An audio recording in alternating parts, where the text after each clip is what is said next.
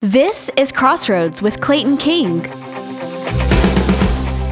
You're going to get to join us vicariously at Crossroads Summer Camp, where I was able to preach this message to about 1,200 teenagers.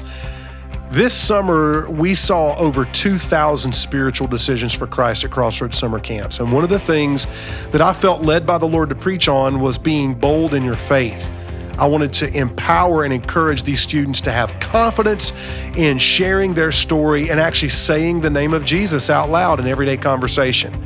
So I want to encourage you as you listen to this to say what you believe. If you believe in Jesus, say his name, tell people about him, and now I'm going to tell you how to do it. All right, John chapter 4. Get your Bibles. John chapter 4, the scripture is going to be up on the screens. John chapter 4. All week we have had one word, the theme of camp. What is that word? Believe. That's right. Tonight, write this down. This is the title of the message. It's so simple. I'm going to dive in with no introductory remarks. The title of the message is real simple. Say what you believe. Say what you believe.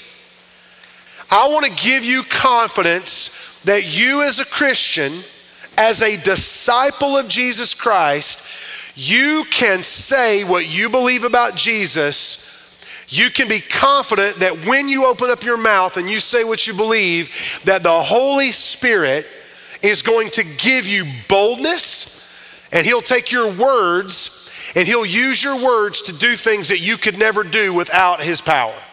So let me give you a 60-second background of what's happened in John chapter 4. Couple of things to establish. Jesus is a man, we know that, but he's also Jewish. He's an Israelite. This woman that he's going to meet here at this well in a town called Sychar, she is a female. She's a woman, and she's not a Jew. She's a Samaritan. Now I'm going to say a word here that is a hot button topic in America. And people, it does exist, but people also like to use this word to keep people stirred up. And we should talk about it, and we should let the Bible be our authority, and it is the word racism. If you think racism only exists in America, you're wrong. It exists all over the world, and it existed in the days of Jesus. The Jews and the Samaritans hated each other. They were not just two different ethnicities, they considered themselves two different races. I could give you the historical background, but just trust me, they both believed in God, but they disagreed about everything else. And they hated each other. They despised each other. Jesus goes to this well in the middle of the day. It's 12 o'clock, one of the hottest times of the day. And his disciples go into town to buy food, and he meets this woman, and they strike up a conversation about God. She knows he's a Jew, and he asks her for a drink of water. Will you get me some water from that well? And she responds to him and says, who do you think you are? That's my paraphrase. She says, you know that Jews don't associate with Samaritans. And what it really means in Greek is Jews don't drink from cups. Jews can't touch plates that a Samaritan has touched. That's unclean. And then Jesus begins to ask her some questions. They talk about water. They talk about life. Jesus reveals to her that he knows some things about her private life, that she's been married 5 times, that the man she's living with right now, the 6th man, is not even her husband. And when Jesus reveals that secret knowledge to her that he knows about her, she says, I can perceive that you're a prophet. As a result of that conversation, this woman, listen, she is so overwhelmed with who Jesus is. When this woman is talking to Jesus, the Spirit of God is quickening her, and she's like, this man is the Messiah. He's Lord. Here's where we pick up the story in John chapter 4, because the second part of the story is actually, I believe, the best part because it completes the story. In chapter 27, we pick up the story where this woman who meets Jesus now has to go tell the story. She cannot keep it quiet. John chapter 4, verse 27. Just then his disciples arrived and they were amazed that Jesus was talking with a woman. Yet no one said, "What do you want?" or "Why are you talking with her?" They were all thinking it, but then none of them would ask the question, "Why are you talking to a woman?" It's also important to realize, y'all, in those days, men and women did not talk in public. One of the things I love about Jesus is that Jesus came to earth to elevate women, not push women down. Jesus came to rescue women, not hurt women. Jesus came to say that women have value just like men do. Jesus came to say that as distinct and different as male and female are, I want to come into a culture where women are treated like property, and I want to say that women can actually sit at my feet and listen and learn. Women can proclaim the gospel. You do know that the first person to ever receive Jesus' own words that I am the Messiah was this woman. The first person to ever see the resurrected Jesus was a woman. The first person to go proclaim the resurrection of Jesus Christ was a woman. Don't think that Christianity is a religion that beats women down. If you study history, you can read The Rise of Christianity by Rodney Stark. Great historical book that proves one of the reasons why Christianity went from a couple of hundred believers in Jerusalem to the primary dominant religion of the world. One of the four primary reasons is because Christianity was the first religion in the history of the world to say women have value. And that's because Jesus valued women. And this is a woman, and I'm just letting the text talk to you. The disciples can't believe Jesus is talking to a woman, because men and women don't talk. They also can't believe a Jewish man would dare talk to a Samaritan woman. But watch what happens next, because the story is just amazing. Then the woman left her water jar, verse 28. She left her water jar. She came to the well to get water. And some scholars believe the reason why she came in the middle of the day and alone was because all the women would come early in the morning when it was still cool, and they would get water so that they could cook and clean and feed their animals and water their animals during the day. And this woman may have had a bad reputation, or maybe they didn't like her, and she was excluded from the group.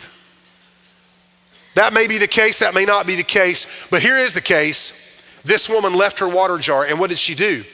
She went into town and told the people. And then John records what she actually said. "Come see a man who told me everything I ever did. Could this be the Messiah?" And then they left the town and they made their way to him. Now, fast forward to verse 39. It's going to be on the screens. You can also look there in the Bible that you have.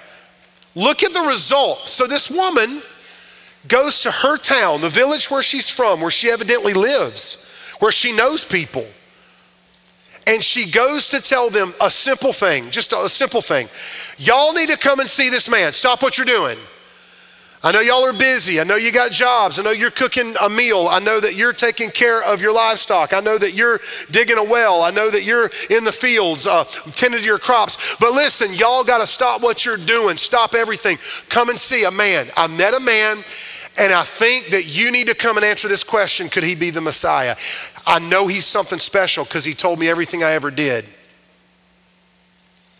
And then watch what they did. Watch their response. This is not the response that you'd probably expect from Samaritans who hate Jews. Verse 39, now many Samaritans from that town believed in him because of what the woman said when she testified, "He told me everything I ever did." So when the Samaritans came to Jesus, they asked him to stay with them, and he stayed there for 2 days. Do y'all see that? This is revolutionary. Samaritans never even talked to Jews. Now you got a whole village full of Samaritans inviting a Jewish man their arch enemy, someone they hate, to come and hang out in their village for 2 days. He evidently stayed in their homes. He evidently ate their food. He evidently taught them, talked to them, shared the kingdom of God with them. And it says in verse 41, look at this. Y'all need to read the Bible every day. I'm telling you, it's full of stories like this. Many more, this blows my mind, still to this day, 36 years after reading this for the first time. Many more believed because of what Jesus said.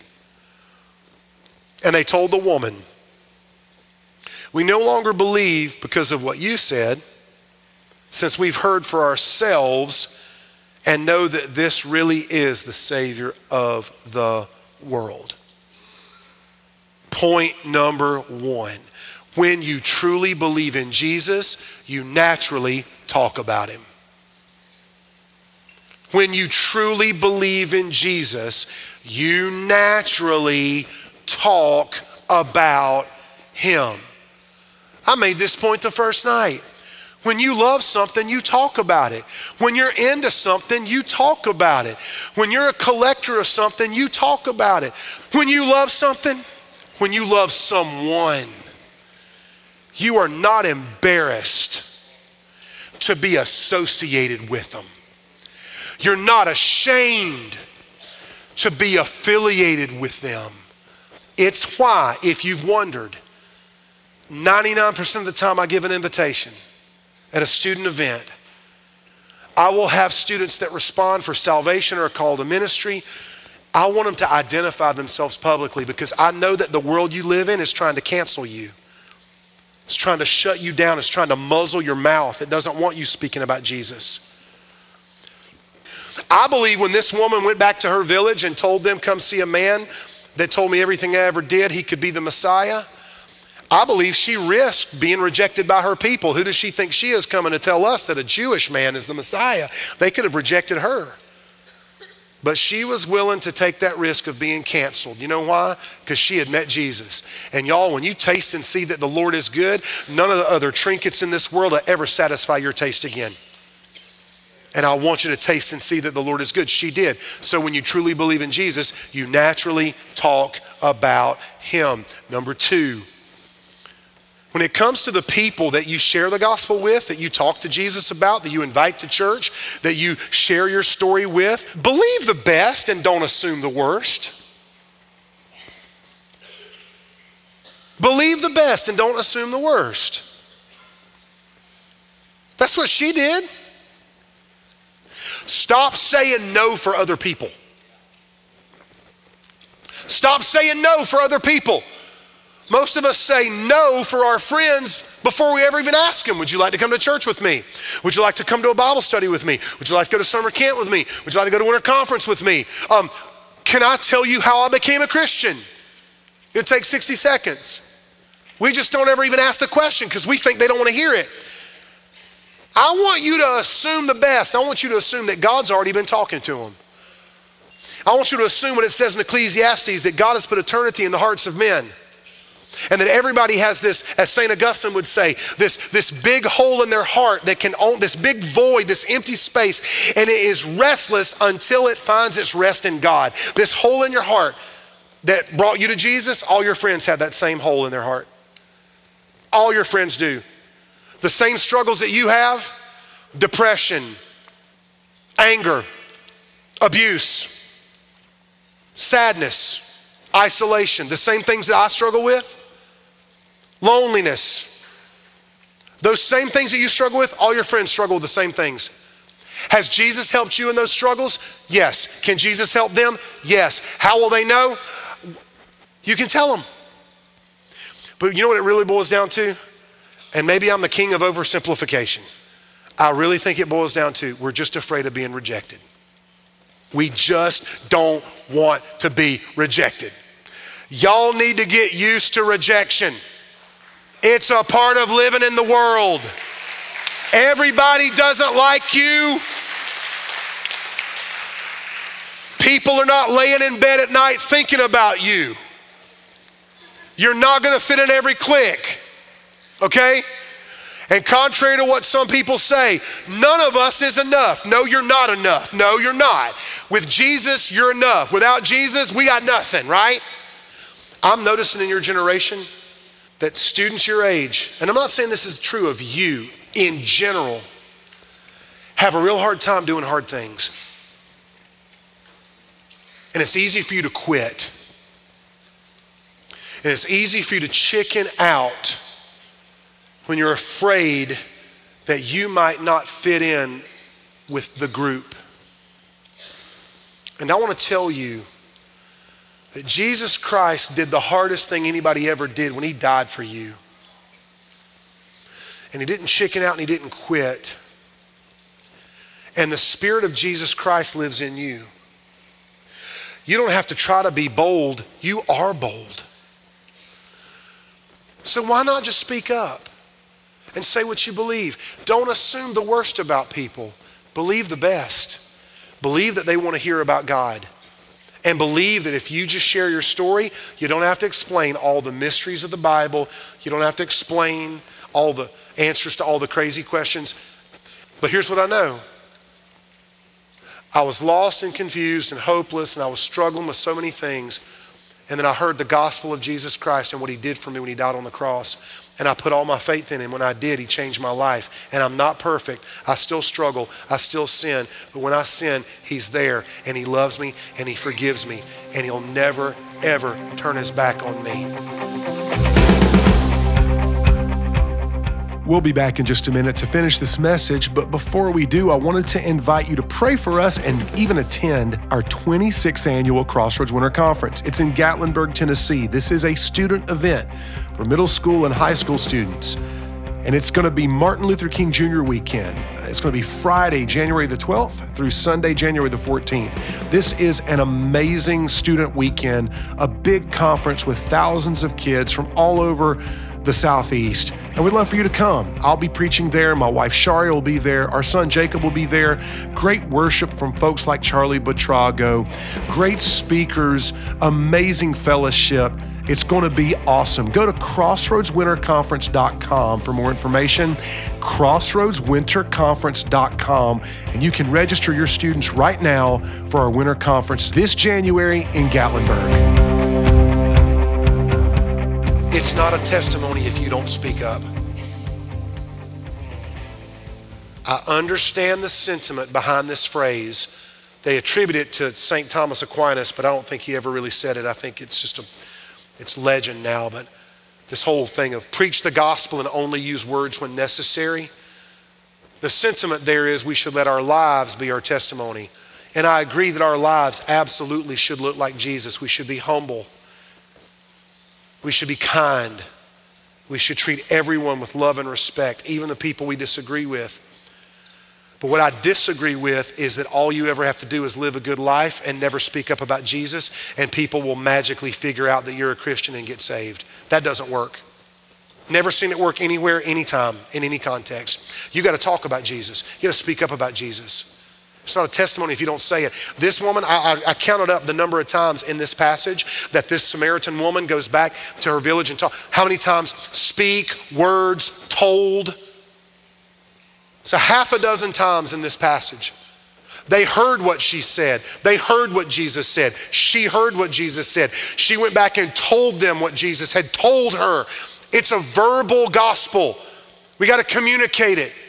Let me tell you what's happening in our culture right now. In our culture right now, we're experiencing a cultural rot. And let me tell you how tyrants take over nations. You can study human history and you see this. The way tyrants take over nations is somebody with power will try to silence your voice and tell you that you can't say certain things. It's inappropriate, it's offensive, it's hate speech. What tyrants do is they push you a little bit to see what you'll do. And if you don't stand your ground and speak up and say stop, if you start doing the math and go, well, I can't really say what I believe about gender in my science class Because I know what the Bible says, that God made them male and female. There is no other gender. I know what the Bible says about gender. I know that Jesus affirmed God's design in Matthew 19 when he said what God has put together, no one needs to mess with and separate. So it's male and female. I know that the Bible says that. I also know that the science behind people that try to transition from one gender to the next, it's unbelievable how suicide rates, depression rates, anxiety rates, death rates, disease rates, all of that goes sky. I know all that, but if I speak up, the bullies in class, they'll push me around for it. And you self-censor. I'm not trying to give you permission to be a jerk, because our enemies are not people. We love people. Our enemies are the devil and the forces of evil, not people. I'm not giving you permission to hop on social media and call people names and be a jerk. No, nobody's coming to faith in Jesus that way. But what I want to give you confidence in is that in those moments, when you feel that elevated heart rate, that nervousness, you get sweaty, your palms begin to sweat, and you're like, I could speak up right now and say what I believe about this, about freedom of speech, about gender, about marriage, about unborn babies and the sanctity of human life, about Jesus being the only way to God. And I know that some people might laugh at me, but you know what? I'm willing to go through that. Because there might be one kid over here that laughs at me, but there might be 10 kids in this room that'll hear every word I say, and they'll be so amazed that I was willing to speak up, that they'll believe what I say because they've never seen someone with courage enough to say what they really believe. That's why I believe these people in John chapter 4 went to Jesus and said, can you come and stay with us? And guess what the end result of this story is? Many of them, and then many more of them, put their faith in Jesus. They got saved because one woman was willing to speak up. So the way a tyrant takes over, they push an inch, and if you don't stop them, they push a foot, and if you don't stop them, they push a mile, and if you don't stop them, you get Hitler and the Nazis in Germany and World War II. And listen, I'm not even talking about preserving American culture. I'm a proud American. I love this nation. I don't love everything about it, but I love the fact that everything about it that's wrong, we live in a free country where we can work together and make it better. I love America. But I belong to the nation of America, but I belong to the kingdom of God forever.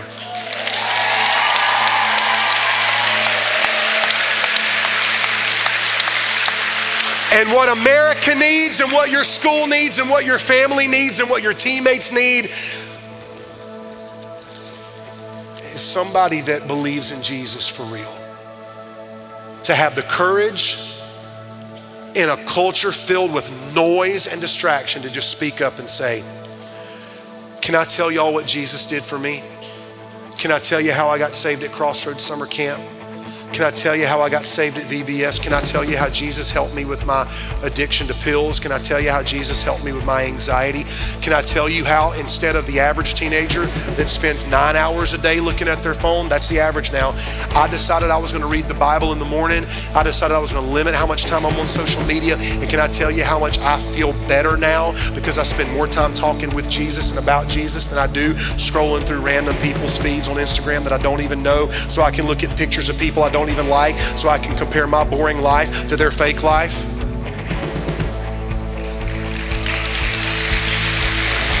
Speak up. Do it with clarity, do it with kindness. And ultimately let the Holy Spirit guide you to those moments when you just need to say what you believe. Pray for opportunities and they'll come to you. I really hope this message has been practically encouraging for you to settle in your mind and heart right now that Jesus is worth talking about. It's going to only get more and more difficult in our culture for us to be confident and bold in sharing the gospel with the people that we love. And so if you're waiting for it to get easier, that's probably not going to happen. But you can become better at it by practicing it. Look for opportunities. People will listen if you share with love and kindness exactly who Jesus is to you. Let this passage and the story of this woman's testimony from John chapter 4 be the template for your bold confidence as you speak up and say what you believe. If you'd like to hear this message again, send it to a friend, or learn how to take a next step in your walk with Jesus, check us out at claytonking.com.